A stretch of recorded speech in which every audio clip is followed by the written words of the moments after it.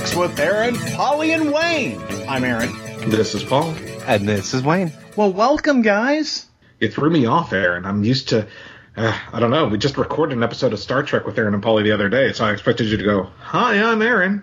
Hold on, which podcast are we on? Our different branded intros. I know. Ooh, and, okay. we scared Andrew off after 4 hours of Zack Snyder's Justice League last week. He's exhausted. He can't join us. He's taking today. a nap. That's right. We wore him out.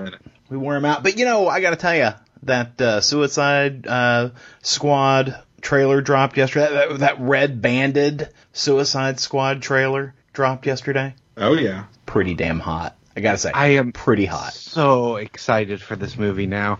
And I have to hand it to James Gunn.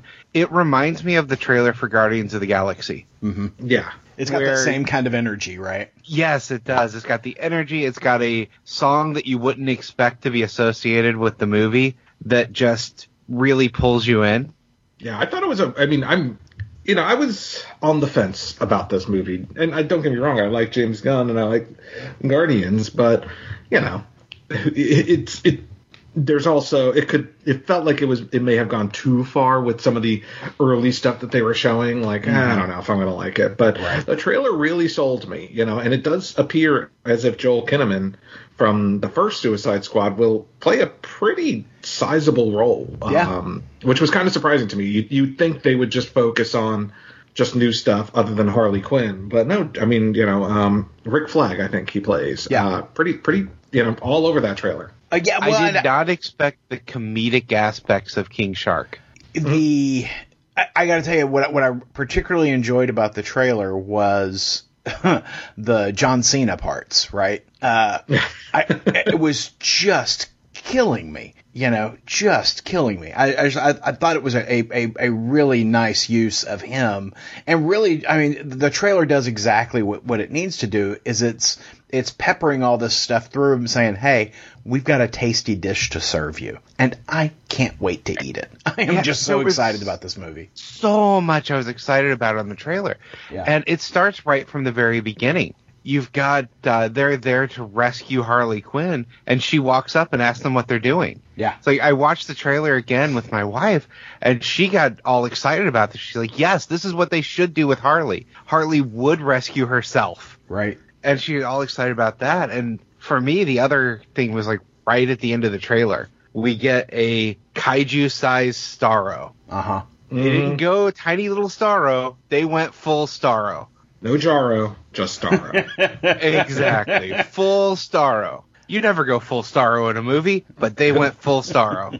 Well, it looks fantastic. I cannot wait to see this movie. Same. And I hated the first Suicide Squad movie. I didn't hate it. Hated it. I didn't mind the first Suicide Squad movie, but I will definitely be watching this on August 6th when it comes out, either in theaters or on HBO Max. Yeah, I fall on the Aaron side. I hated the first one. It had some really good acting and some good character moments, but that story was just horrid. Yeah, it was bad. Bad, Paul. It was bad.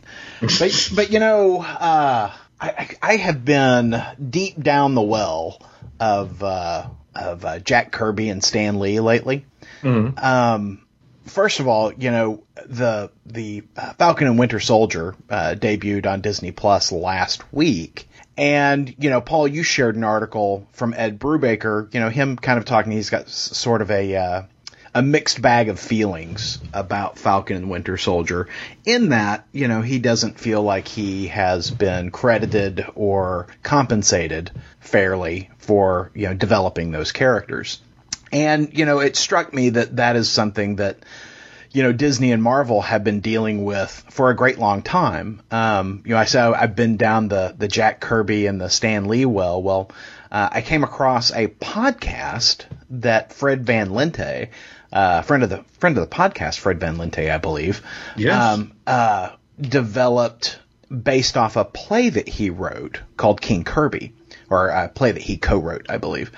Anyway, it's a dramatized account of Jack Kirby's career and life, and it's brilliant. It was recorded at Midtown Comics, and it's a fully dramatized podcast, about Jack Kirby's experience. And it is very much from the Kirby point of view. Just like the biography of Stan Lee that I read called True Believer, The Rise and Fall of Stan Lee. It is a new memoir that came out just a couple of weeks ago, and it is written by Abraham Reisman. And it is also very much in the camp of Jack Kirby. It is not a balanced view of Stan Lee at all. Jack clearly co-created the Marvel Universe, in my opinion. He designed these characters. He helped develop these characters. But, Kirby would tell you that, according to both of these accounts, that he's the guy who did all the work. That all Stan did was plug in some narration.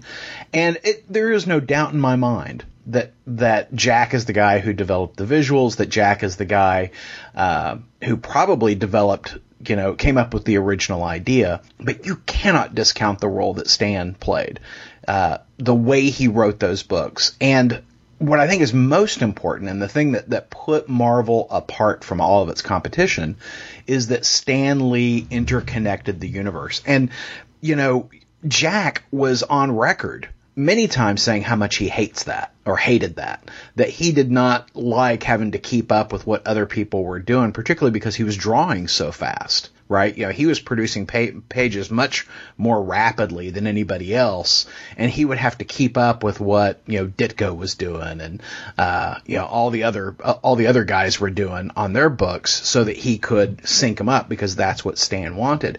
And that is what sets the Marvel universe apart from its peers, particularly back in the 60s, is that, you could have Fantastic Four fighting Doctor Doom and, look over a block and there's Spider-Man fighting Dr. Octopus. The characters live in that same world, and that is 100% Stan Lee. Stan is the guy who made these characters human, gave them real life problems, created them to bicker. That was not Jack, that was Stan. And I really feel like a balanced view of that relationship would credit Stan for that, and this memoir does not. In fact, I would go as far as to say that the guy who wrote this biography of Stan Lee hadn't read a whole lot of comics, particularly the comics that he was writing about. Don't get me wrong, it's a well-written biography in terms of craft. It is just not what I would call a balanced biography. Particularly, and I get it, there's not a whole lot written down, which is why Marvel and Disney have had the legal woes they've had over the decades. Because, back in those days, they didn't do credits in the books, right? Aaron, I can honestly say I have never read a biography that has the words "and fall" in it that has been a balanced view of the person. Well, I really took issue. I became aware of the writer's point of view when he refers the biographer, not just like the circumstance. It wasn't someone commenting, it was the biographer commenting. And he does it a couple of times, and he refers to someone in the book as incompetent. And I'm like, okay, you haven't put any facts and evidence to that. Now I know who you are, Yeah, because the person wasn't there. Right. And I really took issue with the way he wrote Stan's later years. Stan was clearly a victim of elder abuse in his final days, and it bothered me the way he depicted that story. I don't feel like that was balanced either. Anyway, I think it's worth the read. Just so that you can know the lies that this guy's writing about. I do think that there are some valid points that he makes, but it's overshadowed by the fact that I just don't think it's a very good biographer. But it is a well-written book. I just don't think it's I don't think it's a balanced view of Stan. And I'm still waiting for that book. I'm still waiting for that book that really tells a more balanced view of the relationship between Stan and Jack. And because Jack died still pissed off with Stan Lee and didn't like to talk about this stuff, we may never get that story. Yeah, because really all you can... I say it's frustrating because every time you see something that is trying to, tell the story of the artist the stands we're working with. Right. And it's Kirby and Ditko both. Mm-hmm. It always takes that view of completely, dismissing everything Stan did. And it really was a partnership with those creators. I mean, right. You don't get the Marvel Universe without Stan. And I think by trying to elevate the other creators, mm-hmm. a lot of people are just wanting to dismiss Stan in the process. Yeah. And you can't do that. You have to take him for the good and the bad. It kind of reminds me of Image, right? When Image debuted, it was all about the artists. Fuck writers. We don't need writers. We're artists. We draw the story. And then you get all these books that are beautiful to look at, but are just terrible to read. And so the pendulum swings back to, more over to the writer side, but then you emphasize the writer, and the next thing you know, you've got some crappy artwork or, too much text on the page. There is that nice honey spot. It's a visual medium, but it's also a storytelling medium. You've got to balance the writer and the artist. So anyway, I just wanted to share that as we dive into Falcon and the Winter Soldier. Well, I think it's a good lead into Falcon and the Winter Soldier, right? Because this week, or I guess roughly around this time last week, as of the time of this recording, Ed Brubaker had shared he had some conflicting feelings, right, about Falcon and the Winter Soldier. Happy to see his creation, because, Winter Soldier is, Bucky's not, but the character of the Winter Soldier is Brubaker and Steve Epting's creation. Right. But, as far as, he understands, right, that it was work for hire stuff, right? He didn't create Bucky. He's gotten the thanks here and there over the years in the credits and stuff like that. But, he's got mixed feelings as to the fact that they are now making a television show and he's not receiving any compensation, right, for his creation as part of this television show. Yep. Of course, I don't see that changing with Disney owning him, because, Disney is basically a property house between the Disney properties, the Star Wars, the Marvel, they're all about, paying for work against that and not doing rights for creations. It's work for hire, right? When you work for one of the big two, and this goes all the way back to Alan Moore and, Frank Miller. You think Frank Miller gets a red cent off of all the homages to Dark Knight Returns that have happened in the last 30 years? Of course not, right? That it's work for hire, especially when you're using pre-created characters, or revamping pre-created characters in the case of Bucky. Now, that being said, that of course was not foremost on my mind in watching these first two episodes of Falcon and Winter Soldier. As of the time of this recording, we're 2 episodes in. Last week we focused on Justice League, so didn't talk about the premiere. But what do you guys think of Falcon and the Winter Soldier? I gotta say, I did not care for the first episode. And Same. when I say I didn't care for the first episode, it just didn't jazz me. In fact, had that been my only exposure to the characters, I might not have come back for a second episode. It just was nothing there. When you particularly when you contrast it to how I responded to the first episode of WandaVision, I was so charmed by the first episode of WandaVision that I was like, oh yes, by all means, let me watch the second episode. That said, I think the second episode of Falcon and the Winter Soldier was fantastic. And had everything in it that was missing from the first episode. And so I really feel like they shouldn't have released 2 episodes at the same time. They should have made it one big episode. Yeah, I would 100% agree with what you just said. I found the first episode started with an excellent action sequence to get you jazzed up, and then grinded to a halt in terms of pacing. I really want to see I really want to spend a lot of time with my character wondering how they're going to pay the bills. I want to spend a lot of time and fishing. So I have very, very similar feedback to what Aaron just gave. In the first episode, it started a really good action scene, which one of the best action scenes we've seen so far in the show. But I really felt like on that first episode, it didn't feel like I was watching a Falcon and Winter Soldier TV show. It felt like I was watching a side story of Captain America. they didn't seem like the stars in their own show from the first episode. Right. And when we get into things like their side plots, I thought Bucky had a really good story going on, and Falcon, I just can't accept paying bills as a difficulty for a guy that knows T'Challa and could potentially call Pepper Potts. Yeah, I mean, I know that nobody wants to have their hand out, but I agree. I think that, when you have the resources and connections he has, that shouldn't be a big drama for us.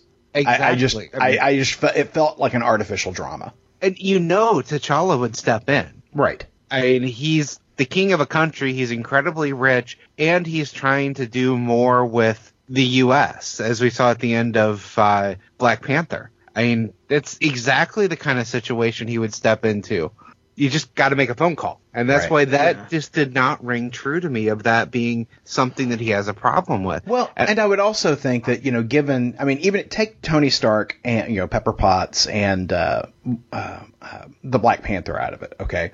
The U.S. government, employs him. He is an agent of the U.S. government. You would think that given his preeminence there, that they would look at, okay, well, your family's got debts. We need to take care of that so that someone can't use that against you. That's something that you screen for in hiring in those kinds of positions. Mm-hmm. And so that it just completely makes no sense to me at all that he would be in the situation he's in. I don't understand it. Yeah. Now, we come to the second episode, and we finally get the two together. We get kind of the buddy cop thing going on. And it felt more like it was their show, even though they weren't particularly effective in their fight. Right. But that fight on top of the 18-wheelers was fantastic. It was. I really enjoyed that. So, I just not to belabor the point on what you said with the first episode, but one of the things in interviews the show creators have said, is that they appreciate the chance to see these characters and get to know them more, spend time with them in a way that you haven't in the movies. Mm-hmm. And I'd venture to say, I agree with that because they haven't been the stars of the movies. Right. But even the stars of the movies, we didn't spend 45 minutes watching them trying to get a loan and save their fishing boat, right? Like, there's still the first episode definitely had pacing issues that were not prevalent in the second episode, which was everything I wanted from this show. Right.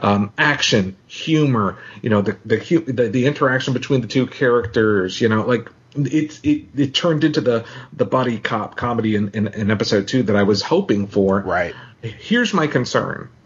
Now, don't get me wrong. I'm still super excited for the show, especially after episode 2.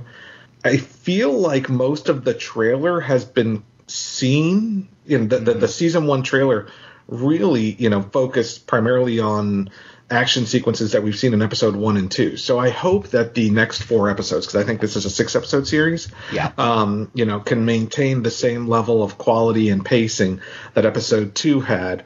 Instead of, because they still have to wrap up that stuff from the first episode. It would be a shame to introduce it and then just not bring it back. But I hope they can continue the pace and that we're not going to see kind of an uneven pacing throughout the rest of the series. But hey, Baron Zemo next episode, very excited about that. Well, and that's the thing in the second episode, even the the conversation moments, the non-action moments were better. I geeked out when I realized they were going to visit Isaiah. Yeah, and that was pretty cool. I gotta say, that was pretty cool. Yeah, and the whole scene right after that, with the police showing up and, basically they were on the verge of arresting Falcon until they find out he's Falcon. Well, and that whole scene where Falcon gets profiled is, I'm like, wow, this is dotting the I. I mean, it is so on point at this time. And it didn't feel like it was like being hammered into you. No. It felt natural and real and believable. Not like it's we've got a message, we're going to beat you with the hammer of it. I laughed out loud when, Sam and Bucky are walking down the street and this kid goes, "Hey, it's Black Falcon." And he gives the kid the lecture. So, well, you're black. So does that make you black, kid? I died. I just thought that was hysterical. It found its sense of humor in the second episode. It did. The first episode, I just felt like I was marking time. I was like, when is this going to be over? It had none of the charm that WandaVision was just dripped in, right? Yeah. The style, the mystery, all of that was, even in with less going on in that first episode, not a single action sequence, there was enough mystery and style there to say, oh, what's next? Yeah.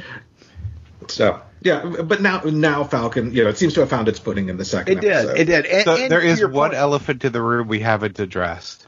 How freaking goofy John Walker looks wearing the mask. Oh, he does. He does.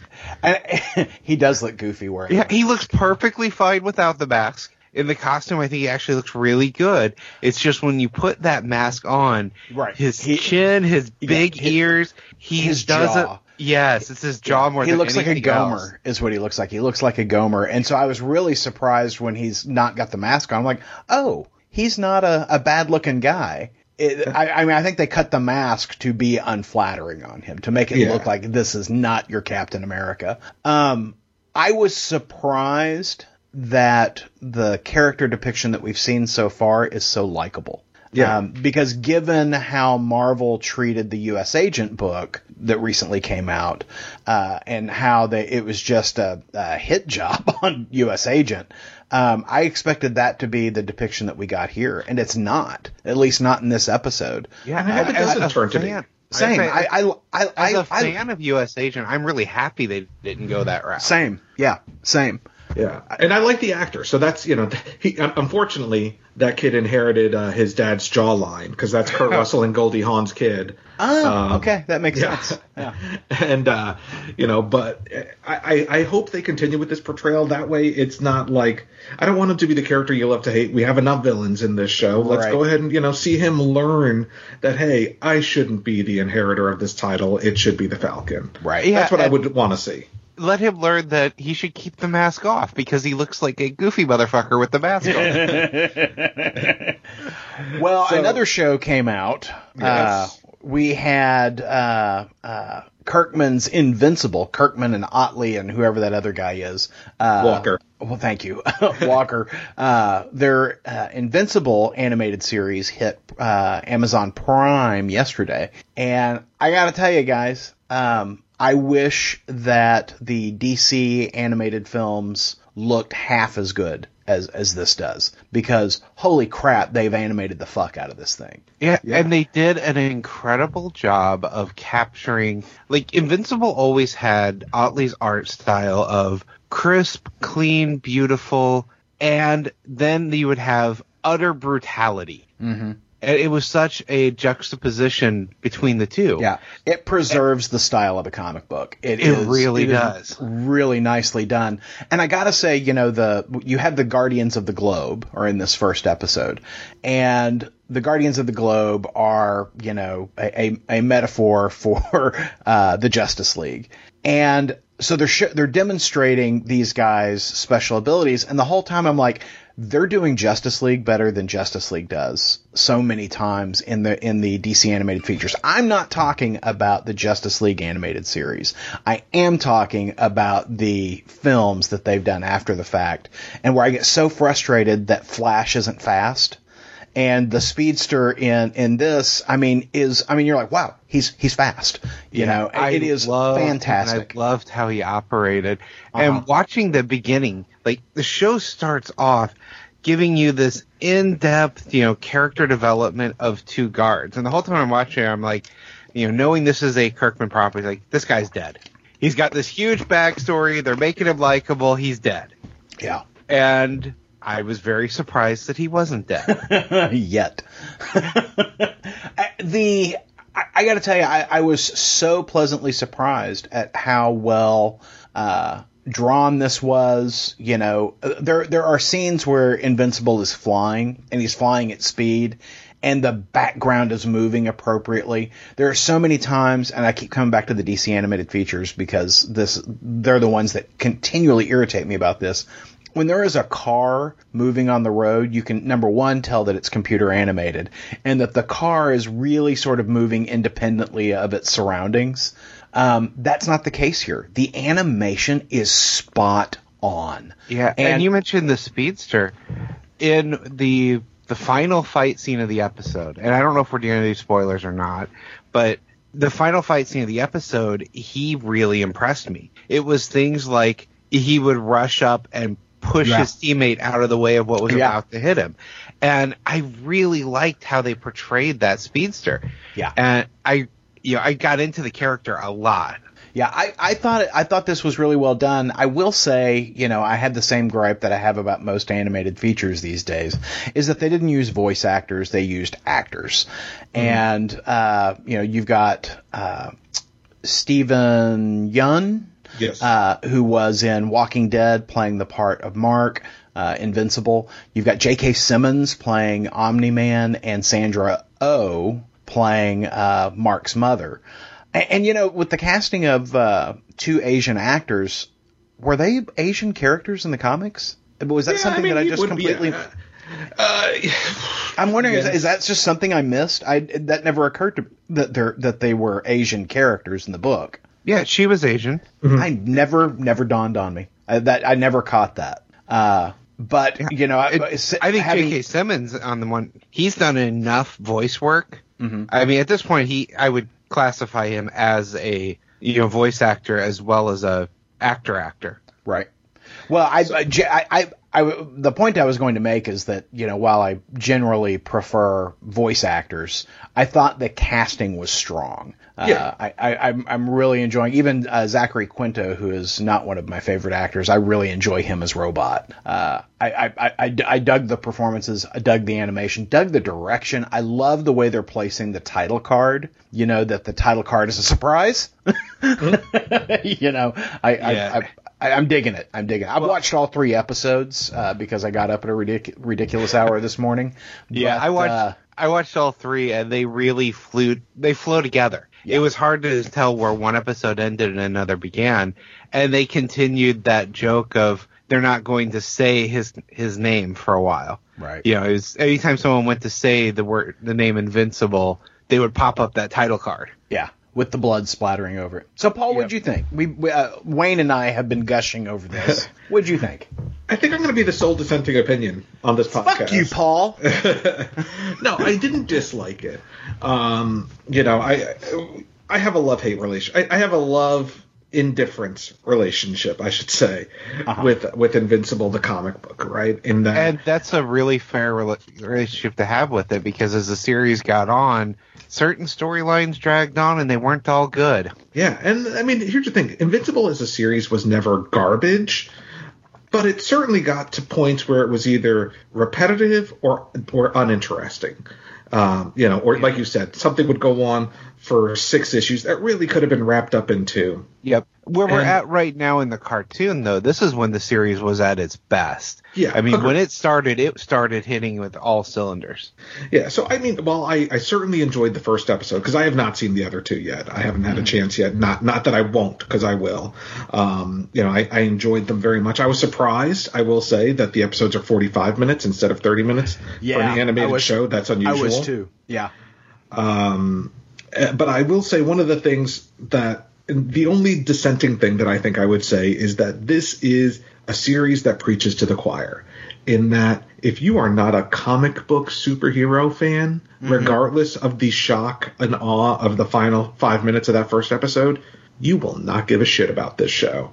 I was watching it and I'm like, there is no way. Because, I was like, it's Amazon, the creator of Walking Dead, maybe Jen will watch it with me. I got 10 minutes into that first episode, I'm like, no, I'm not even going to ask. Like, this is not her jam. If you are not into specifically, this isn't your Marvel MCU, accessibility. This is like, you're a comic fan. If you're a comic fan, you'll love superhero fan, you'll love Invincible. If you're not, don't even bother, because it's just not going to be your jam. Yeah. Well, I think the other hard part about the first episode is it does a lot of character building. You have a lot being done that isn't going to relate to the rest of the series. You don't really get Mark's story starting much until the second episode, because he doesn't have his powers through a good portion of the first episode. Mm-hmm. And you start to get his characters, not the people that work with his father, but the people that he works with, are all really around that second episode, and they start building it there.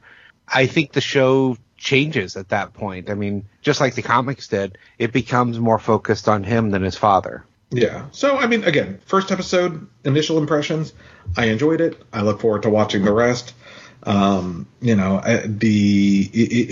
certainly captures the feel of the comic book, for better or worse, which is to say, somewhere around midway into season 2, I'll quit it until until it's all done, and then I'll get caught up until when the next storyline kicks off, because that was my relationship with the comic. I would drop out for like a year, then get caught up because it was like a bi-monthly title. See, I was just excited. You haven't gotten far enough to get the character, but Adam Eve is one of my favorite characters from comics ever. I absolutely loved her when I was reading Invincible originally, and I was very pleased with her portrayal on the cartoon. Okay. So that made me really happy, because she's been a big character for me. I said one of my favorite characters. Well, and I would go on to say that not only is she well depicted here, I would say that her depiction here is consistent. And that's one of the nice things about this, is that all the characters seem consistent with the book. Like Paul, I didn't read it on a month-to-month basis. I'd buy it when it went on sale in trade. Mm-hmm. I love the series. Like most Robert Kirkman series, it kind of goes on too long, but I did very much enjoy it. Yeah, and these parts of the show, I didn't read these issues when they came out. It was around issue 20 or so. They had a free comic book day issue. Mm-hmm. And that was when I discovered Invincible, and I went back and bought the trades to read to catch up to it. So I never read this part of the storyline coming out issue by issue. I always read it by trade. Yeah. Well, so, I mean, regardless, as you can tell, whether you are a DC fan, a Marvel fan, or an Image Comics fan, there is shit for you to watch without even leaving your house. Hours of entertainment, of new entertainment without even leaving your house. And one of the things we didn't mention when we were talking about Falcon and Winter Soldier is that Black Widow has seen yet another delay. As far as its release, Black Widow will now be released in July, I believe. Mm-hmm. But July 9th. With Shang-Chi in August, is that right? I think Shang-Chi is September. September, okay. But Black Widow will come out July 9th in cinemas and as one of those Disney Plus premiere, I think. Disney Plus premieres. It's like $30. $30 to watch that movie. Yeah, so I don't know. I'm on the fence. I mean, I'm seeing it regardless. I'm on the fence on whether I'm going to go to a cinema to see it or if I'm going to pay the $30 and then, because I could pay $30 and see it in the movie theater, or I could pay $30 and watch it repeatedly at home if it's good. So I hate yourself for having spent $30 on it. If you go to a theater with someone, you're going to spend $30 anyway. That's true. Yeah. And right now, for me, the math comes down to, if I go to a theater, I'm going to have to watch this movie wearing a mask for an hour and a half to 2 hours. And I'm not going to enjoy the movie. Maybe not in July. Pay the same amount at home. Maybe not in July. But yeah. I have high confidence. Missouri's not doing well with its rollouts. I'll just say that. Well, hey, just as an aside, I went out to a restaurant last night and had a beer and ate dinner for the first time in over a year. Look at you. Just saying. Go, Aaron. Yeah, look at me and my 2 shots. Well, I don't know if you guys knew this, listeners, dear listener.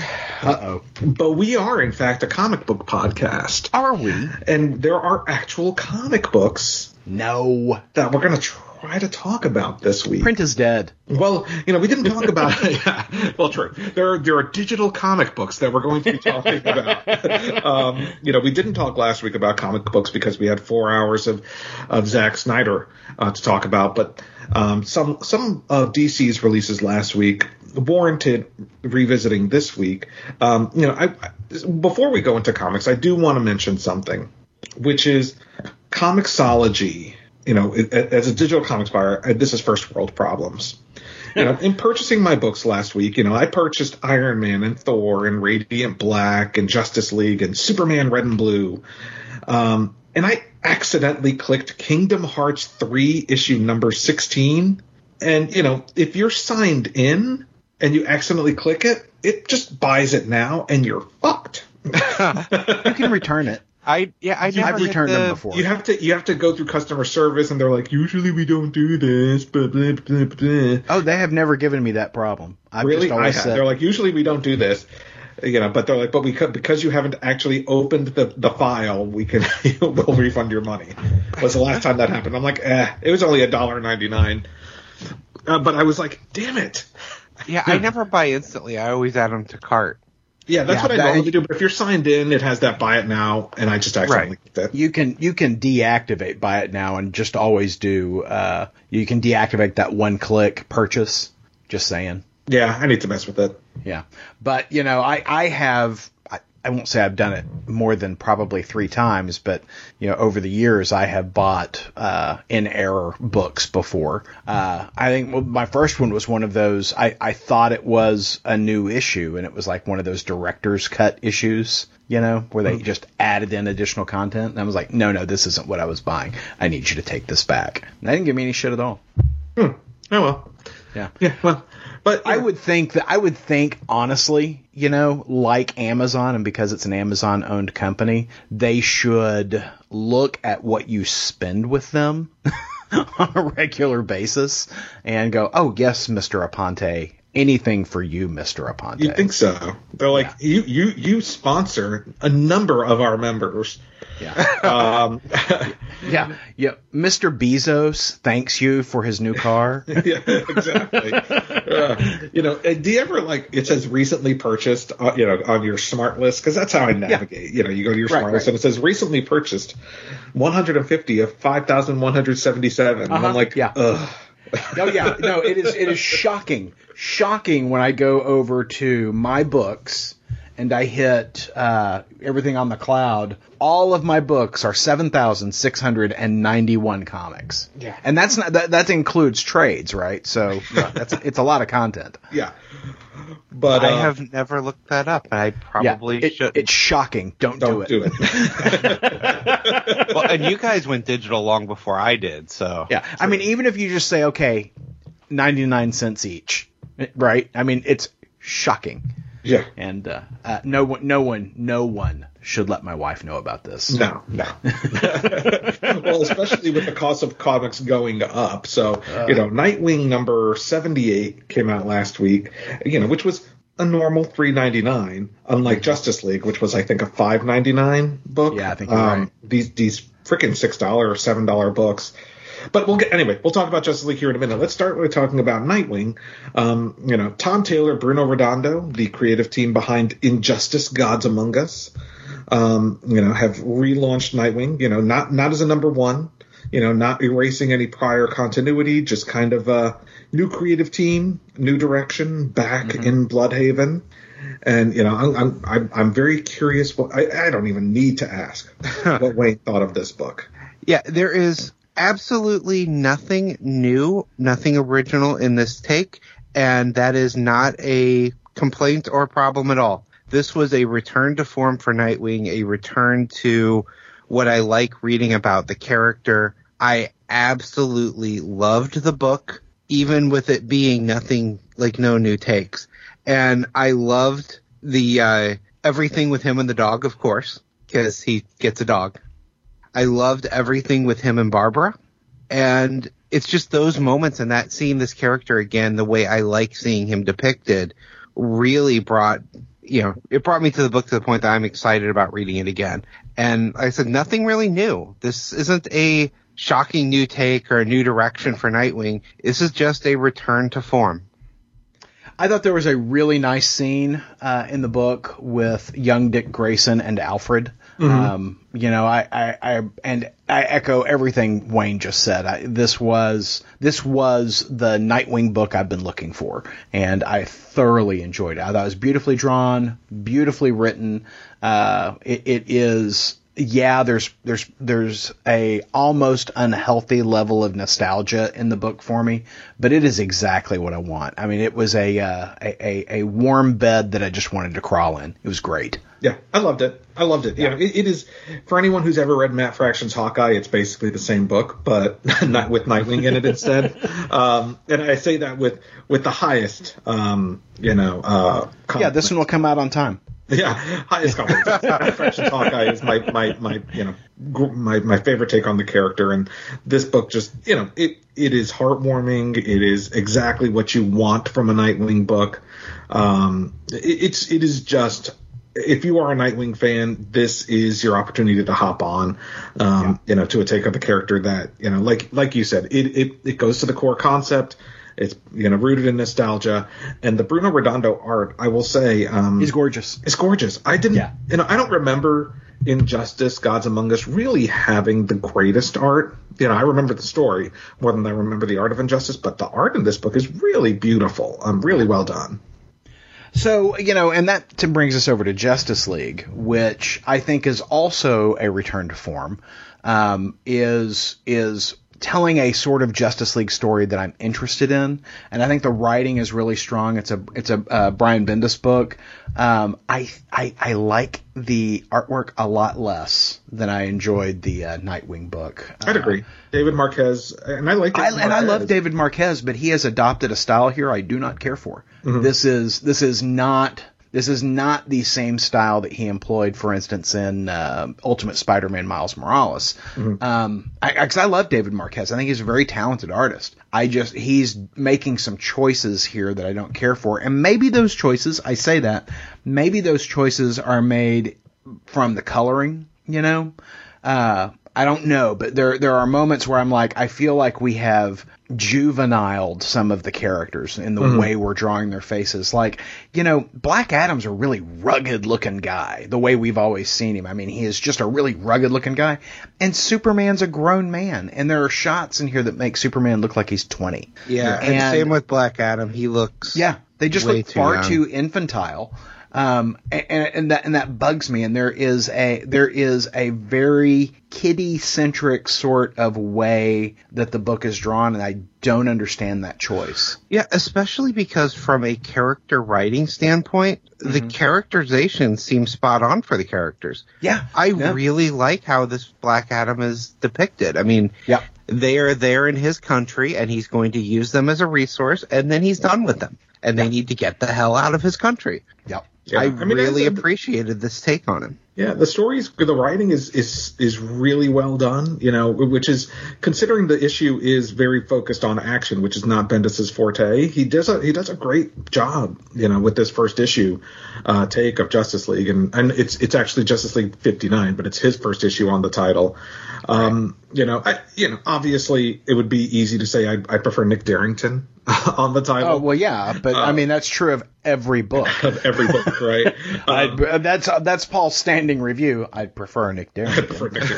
The only thing that I would say, the only negative I would say on this book is I wish Bendis would stop trying to make Naomi a thing. I was about to say the only negative that you're going to have is that Naomi showing up again. It's like, and being such a huge piece of the story. Yeah. I mean, yeah. It's like trying to make Fetch happen. Like, stop. It's not a thing. The series just didn't sell well. Stop trying to shove Naomi down our throats. I know she's your creation, and you'll be pissed when they make a TV series about her in 10 years and you get no money from it, but stop trying to make it happen, because it's, it didn't connect with me in Young Justice. It's not connecting with me now. But that being said, I do appreciate the focus on Black Adam, because you don't see a ton of Black Adam anymore.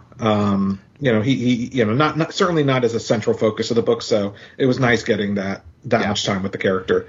What did you think of the backup story, Paul? The Justice League Dark. I wish the book was to Caledonia. The Return to Caledonia. I wish the book was $2 cheaper and it didn't include this. I completely agree. I didn't read all of it. I started it. It had zero interest for me, and I quit reading it. Here's the thing. Well, I loved Justice League Dark that when it first started. I don't remember who the writer was, which is sad, but I remember being a big fan of when they launched the book after the first Metal, I think, and really enjoying the take with Constantine and Zatanna and Detective Chimp. And I just trailed off of it. I think it was James Tynion, and after he left the book, and so I was like, okay, well, let me give this a shot. It was boring. It was so exposition heavy. No real momentum to the story. It did not connect with me at all. Yeah. I don't think that these. Number one, I don't think these stories have the same sort of tone. I don't think that just because it's got Justice League in the title means that it needs to be in a Justice League book. Yeah. So you've got this very superhero centric story that people tuned in for, and then you throw in some back matter on a Justice League Dark story that just is jarring. From the way it's written to the way it's drawn, it's just jarring, and not in a good way. I still hate that they call the team Justice League Dark. I have the same issue, like over in Marvel, suddenly Avengers was making movies, so every team had to be called Avengers. Mm-hmm. And you had 7 different Avengers teams. Justice League has had some of that. It hasn't been nearly as bad as Marvel. But not every team needs to have Justice League in the name. I know it sells better if it does, but there's no reason for Justice League Dark to be called Justice League. They should have their own name. Mm-hmm. Yeah, I mean, here's the thing. I don't mind the name, but I certainly minded the story. And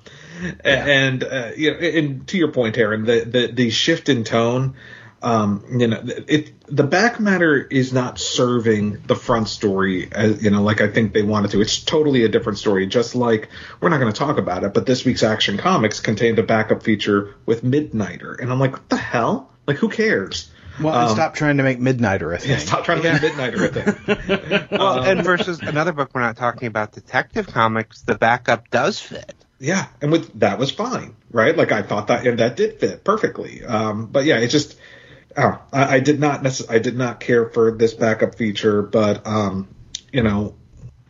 I enjoyed the front feature, and now we're moving into this week's books. Very DC centric podcast this week, but Batman Superman issue 16 from also part of this new frontier with a new creative team, Gene Yang, and I think the artist was Ivan Rice. Yes, am I getting that right? Yep, you are. Yeah, and so very, very different take, and especially as a digital reader, I would be very curious how you guys read this book. So the concept is that you have the entire book is told in 2-page spreads with 2 simultaneous stories happening, one on the top and one on the bottom, in a format of film strips. And so you could either read them, simultaneously by alternating between stories, or you could go through one story completely and then back to the other story completely, which is not the way that guided view works. And I know you guys read via guided view, so I'm very curious to hear how you guys read Superman Batman issue 16. Yeah, we've talked in the past about how Mark Waid and some of these other creators are able to write to digital and take advantage of the format. This is the opposite of that. Right. This is, and this is one of the reasons I wanted to talk about this book, is this is horrible for the digital read.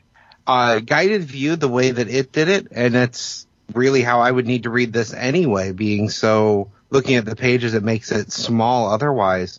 Guided view takes it on the page, you do the top panel, and then you go through the bottom panels. So I read the stories as, here's part of the Superman story, here's part of the Batman story, here's part of the Superman story, here's part of the Batman story. Yeah, I don't care for this type of storytelling device. We've seen this over the years in various books where, you've got, one story at the top of the book and another story at the bottom of the book. I find it frustrating either in print or in a digital book. I read it in guided view, and then, I've got my guided view set up that at the end of each page it will show me the entire page so that I can, make sure I'm not missing anything. I found it frustrating. I liked the story though, and the art is gorgeous. So despite the storytelling device that's employed, my frustration with that, I liked everything else about this book. I love the story. I love the character designs. The Superman S shield being, more of the old one, all leading up to it, combining on that last page. And I think that if this were like I'm thinking back to the old flip books, this would have been kind of an interesting flip book with the one page in the middle that unites the story. I don't think we're going to see the next issue, this type of storytelling, because it looks like they're combining it. Right. Which is good, because I love the story. I did not like the reading experience. Agreed. Yeah. I did read it. I read through one story and then went back and read through the other story because, I generally don't read in guided view. I like to look at the full page comic to get that full page comic feel. So that's the way I read it. I kind of went through one full story and then back to the other story. It was gimmicky, but it was gimmicky in a way that, quite frankly, I haven't seen in years. So I enjoyed it for the nostalgia of it. I certainly would not like a 6-issue series told in this format. But for a 1-issue thing, I thought it was fine and it was fun. And like you said, you can never go wrong with Ivan Rice as your artist. Yeah, I would love to have a poster of this one in particular panel where Superman is standing there doing the normal, fists on hip pose. And it's just, sir, that's quite enough. Yeah, it's a good book, despite the storytelling device. What was not a good book was Teen Titans Academy #1. What? You motherfuckers! The only reason I bought this book was because you guys bought it. I hated this book. The only redeeming quality this book has is Gorilla Greg. Yes. Other than that, this book was a steaming turd. I am so disappointed in this book. I was really hoping for a DC version of Avengers Academy, and what I got here was just an awful, awful, awful book. Yep, that is super preachy. Yeah. Oh, and there was a bunch of drama before this book came out that it might get pulped. That the print version might not come out last week as it did because of a comment that Nightwing makes in reference to Harry Potter. He says he makes a reference to Harry Potter and none of the classmates respond, and he says, "I guess you're all too young for that reference." And the kids are like, "No, we understand this reference. We just think nowadays it's problematic and best ignored." And, of course, that caused an issue at Warner because, they own both of these properties. Yeah. And, so there was a lot of talk that it might not make it to print. I'm not sure what they were going to do if they were going to release the digital book at the same time and just correct those pages digitally, which is really easy to do, or at least easier to do and less costly. But, there was a lot of conversation online about that. They released the book as is, but #1, I wonder if maybe that drama wasn't created to get some hype on an otherwise poorly written book. I tend to agree with you. I think it might have been. To boost some sales because it doesn't seem #1, it doesn't seem like that big a deal, and #2, to your earlier point, I really hated the way that the kids in this book are written. They are so very much what I just described. Judgy, leaning into cancel culture. I hated this book. Yeah, with everything I had. But I love Gorilla Greg.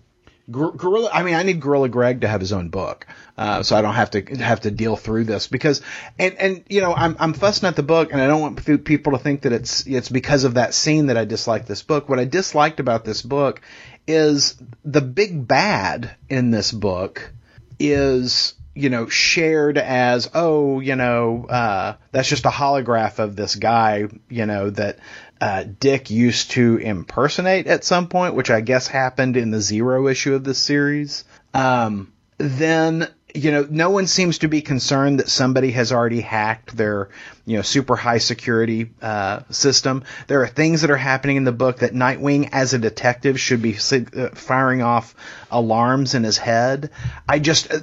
the heroes are making stupid mistakes. Our mature heroes are making stupid mistakes.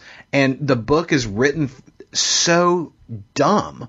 I just wanted to scream by the time I was done with it because I love the original Teen Titans. Yeah, it seems like they're completely taking the Red X storyline from the Teen Titans cartoon.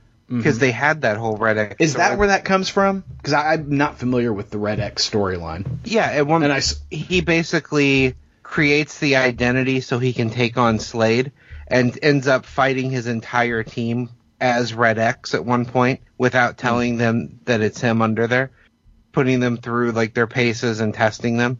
Yeah, but that was a cartoon thing, right? Like not in the actual comics. Yeah. Right. No, that's what I'm saying. There is a subscript note that refers you back to, the Infinite Frontier Zero issue or whatever it was.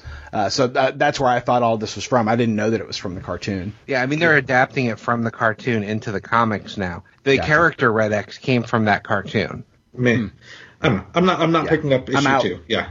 Yeah, I'm out. Hard out. Considering how much I loved the first issue of Strange Academy, I was hopeful for something along those lines from Teen Titans Academy, and I just did not get it, so I'm good. And, we talked so much last week when we did the Justice League review about how much I enjoyed Cyborg in Zack Snyder's Justice League, and I hate the way they draw Cyborg in this book. Yeah. He doesn't look like he's a cyborg. He looks like he's wearing metal pants. And he has no character. None. Awful book. Hated Donna Troy in this book. Well, I love Donna Troy. I loved the idea of the upperclassmen are the current Teen Titans, but I don't like how they actually implemented it. I didn't care about any of the scenes while they were out there doing their superhero thing. Well, I'm curious as to how you have upperclassmen when this is your first year being open. Yeah. Generally when you're opening up a new school, you start with your freshman class and then they all age in. And why is Billy Batson at this school? Yeah, I don't know. He has been a stupid book. Yeah, he has been a superhero as long as, any character out there. Yep. But he's a student at the school. Stupid book. It was. I mean, it is rare that I read something that is so insulting as this book. Hated it. Well, perhaps the conclusion of Taskmaster served you better. Because Taskmaster issue 5 came out.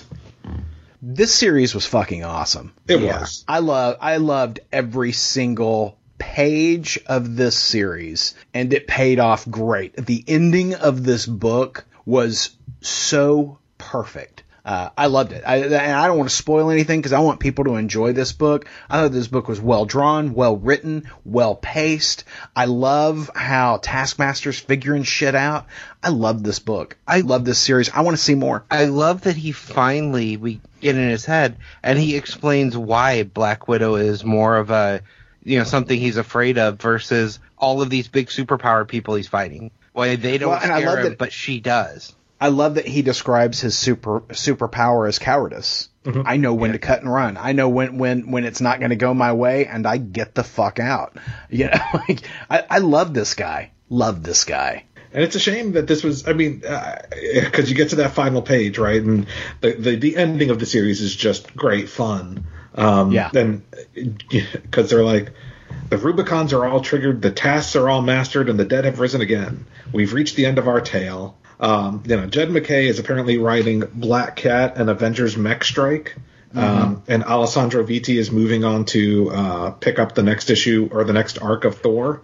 So I truly enjoyed this miniseries. I hope this creative team continues again. I will probably not be following Jed MacKay over to Black Cat or Avengers Mech Strike, but this was a damn good series. Yeah, it was terrific. Yeah. It was terrific. I want to see another one. Same. Yeah, I'm torn on the going over to Thor because Thor is a really good book right now, and I don't like shaking up the creative team there. But yeah, that is a little threatening, given how good that story is there.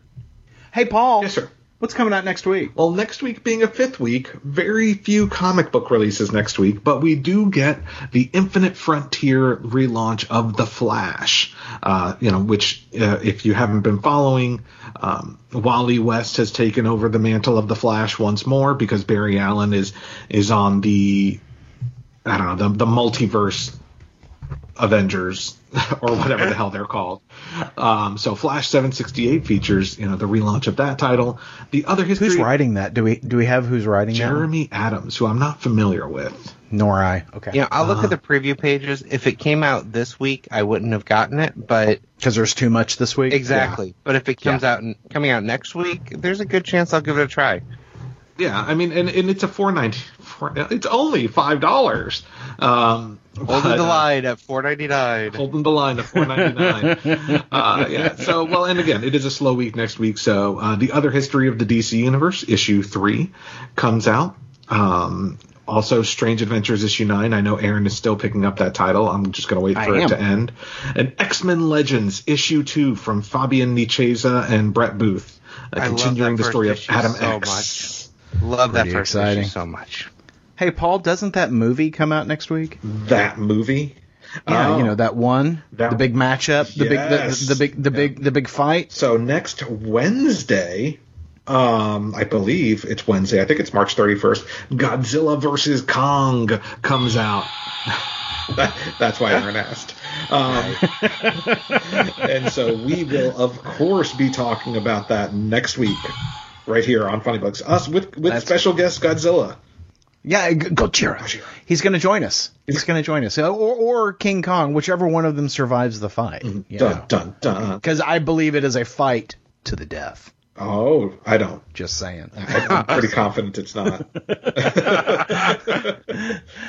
All right, guys. Well, we want to know what you think of this week's books and how much you hated Teen Titans Academy. Give us a call, 972-763-5903. That number, once again, 972-763-5903. And if we use your voicemail on the show, you'll win a coveted, valuable Ideology of Madness surprise. You can also hit us up on social media, at IOM Geek on Facebook, Instagram, or Twitter.